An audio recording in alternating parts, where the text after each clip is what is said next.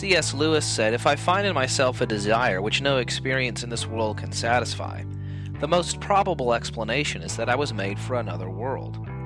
If you have sensed this same thing, you may know something of what it is to be a pilgrim. Recently, Heather Creed sat down with Jeff Hatton to talk about what it means for the church to be a pilgrim people.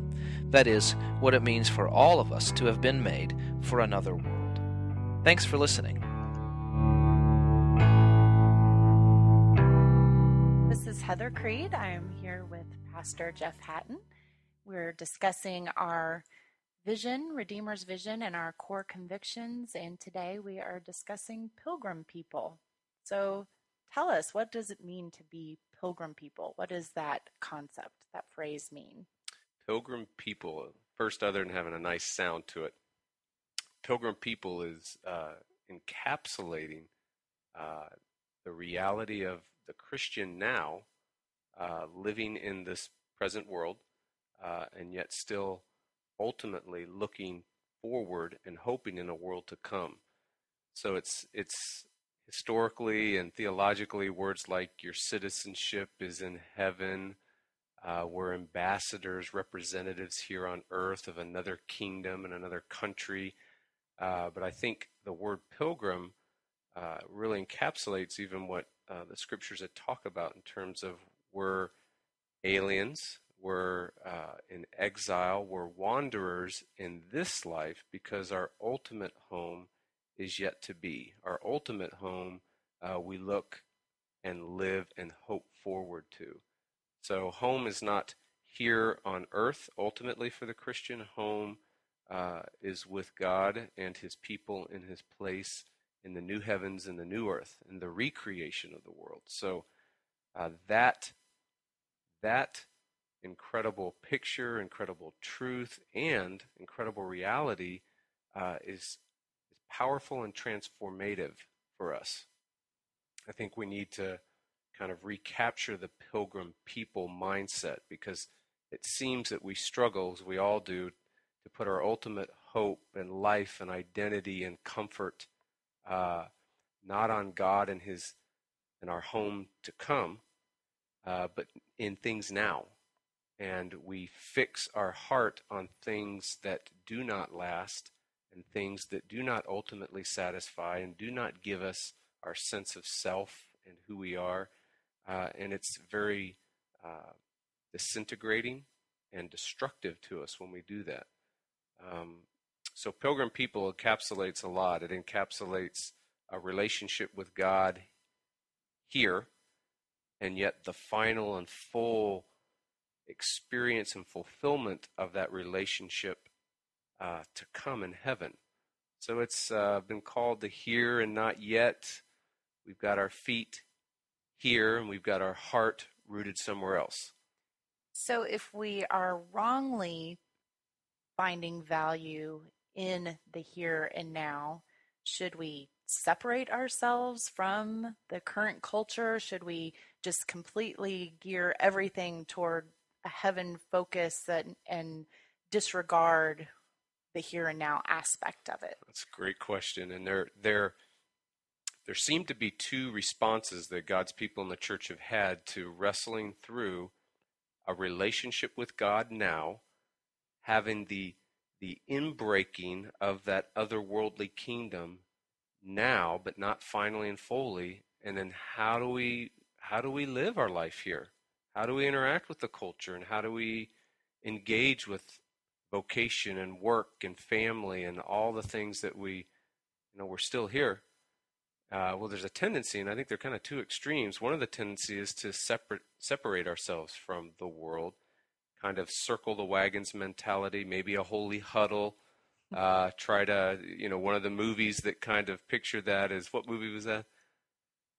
The Village, the present day Village kind of took that mindset. And what was the problem with the Village and the problem with that separatistic isolation mindset is we take ourselves with us. And so sin lives in us and we take it with us. And then there's kind of the other side. It's you're kind of culturally cold and you're circling the wagons and separatistic, and then on the other side you're more compromising, and the world's well of value and ultimate life and happiness and comfort and identity becomes the church's well. We drink from the same place. And so there is no distinction. Our hopes and the direction of our affections and our hearts are in the same place that the world's at. And so we know that those two extremes are not it. So is it just about balance? No, it's not about balance, but it's about rooting and establishing, building your life and your identity around the grace of God, who Jesus is and what he's done, and being rooted here that way to be outward engaging now in people and in the culture. Knowing that God as creator has created all of this for us, for the unbeliever and the believer to enjoy, and for the believer to put on now God on display, his grace and his mercy and this otherworldly kingdom on display as a lawyer, as a banker, as a mother and a father. So there's an infusion of meaning now in what we do, not a separating ourselves to try to create some sort of heaven on earth, or to kind of blend the two kingdoms together so there's no distinction anymore. But is there an aspect of kind of spinning our wheels if we're seeking to invest in this culture that's temporary? Yeah, that's a very good question.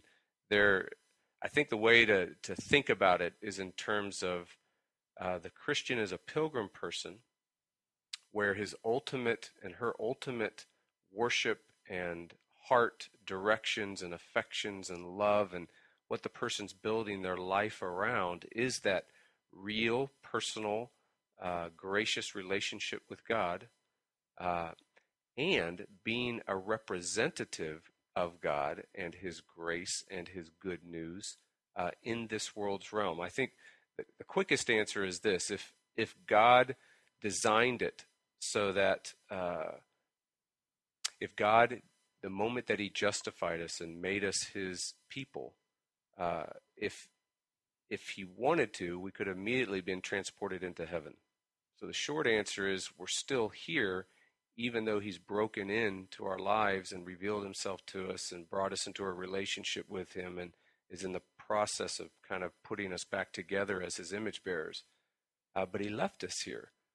And so that tells us by being left here, there's still an intent or a divine purpose or something we're supposed to be living for here.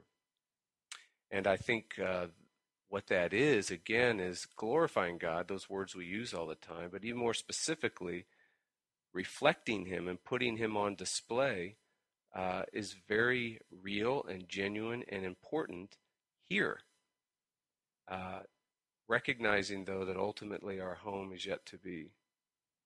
So if we do truly understand this concept of pilgrim people, what difference does it make in the way that we live our life? Well, let's put it this way. Let's say if someone's building their life around, I heard someone put it this way. In fact, Tim Keller up in New York puts it this way. He said that if someone builds their life around being a mom, then that's all they are, is a mom. And what happens when they're not a mom anymore? Or what happens with what they built their life around, their sense of self and becoming who they are, their identity, their ultimate life and security and happiness is in being a good mom? Well, what happens if their child's assessment is you're not a good mom? They disintegrate. You lose yourself. You become undone. Now we can supply any number of identities that people run after, and the scripture calls that worship, and the scripture calls that what we make our God and our Savior. We make it functionally our God and our Savior. And it could be career success, and it could be anything from a love relationship to being the jokester at school to whatever these identity tags that we run for. If we build our lives around them, if we're successful, there's a sense and a fleeting sense of satisfaction and happiness. But if we really pay attention to it, that identity is never satisfied. It's always needing more. It's always demanding more. And then if you fail that identity, let's say you do fail. Let's say you do get rejected. Let's say your love relationship does break up. Let's say that you do not perform according to your expectations or someone else's expectations in your job. Those identities punish you. They tear you apart. So I think even practically, that being a pilgrim person is having your life and your heart and who you are actually revolving and built around a relationship with God and His love for you and His grace towards you and the fact that He made you to be a copy of Him in wherever He placed you. And so your identity is found in Him. Now you go in, because you're still here, as a mother or a father, as a lawyer or a coach or as a teacher. Now you go into your vocation with your life built around ultimately the grace of God. You're now a free person. You're free to do your best in your field. You're free to excel. I've had several conversations with some of my kids. I think I've had this conversation with every one of my kids where I would talk about how I wish I could go back and play sports again with my identity growing and being built around the grace of God. And they're always like, "Why, Daddy, why?" And I said, because I'd be free. I'd be free to do my best. The coach's opinion and his comments might hurt or make me happy, but they wouldn't define me. I'm free to excel. I'm free to enjoy the sport for its own sake. I'm not living for the applause or the attention or the acclaim of people or how well I succeed or afraid paralyzingly of failing. Freedom. So Christ sets us free. So I think in a very, what more putting on display the kingdom to come than to be free to love others, be yourself, do your best, enjoy things for their own sake, and put on the values of a kingdom that's coming in the here and now. Ultimate purpose in life. Embracing a gutsy grace. Yes. A gutsy grace is true, because I think we need to honestly assess that this world is not home for the Christian. And in talking with those that do not know Jesus, they intuitively know that this world's not right.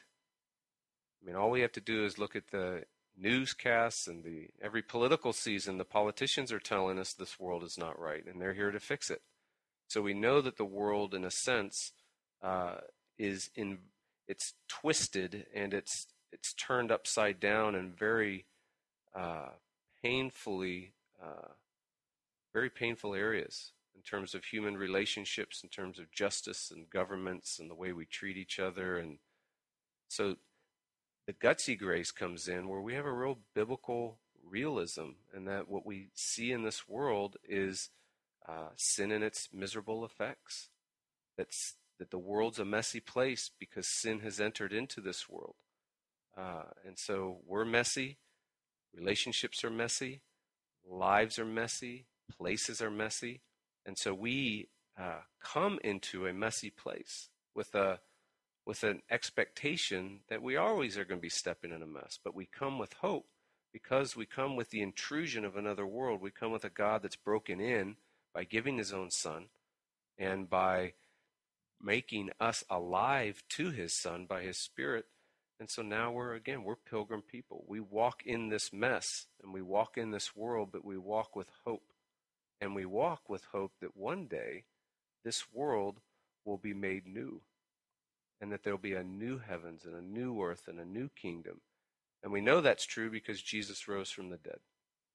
If He didn't rise from the dead, there is no hope and there is no ultimate home to go to. But we know He did rise from the dead, and He has prepared a place, and that place is coming, and that's home.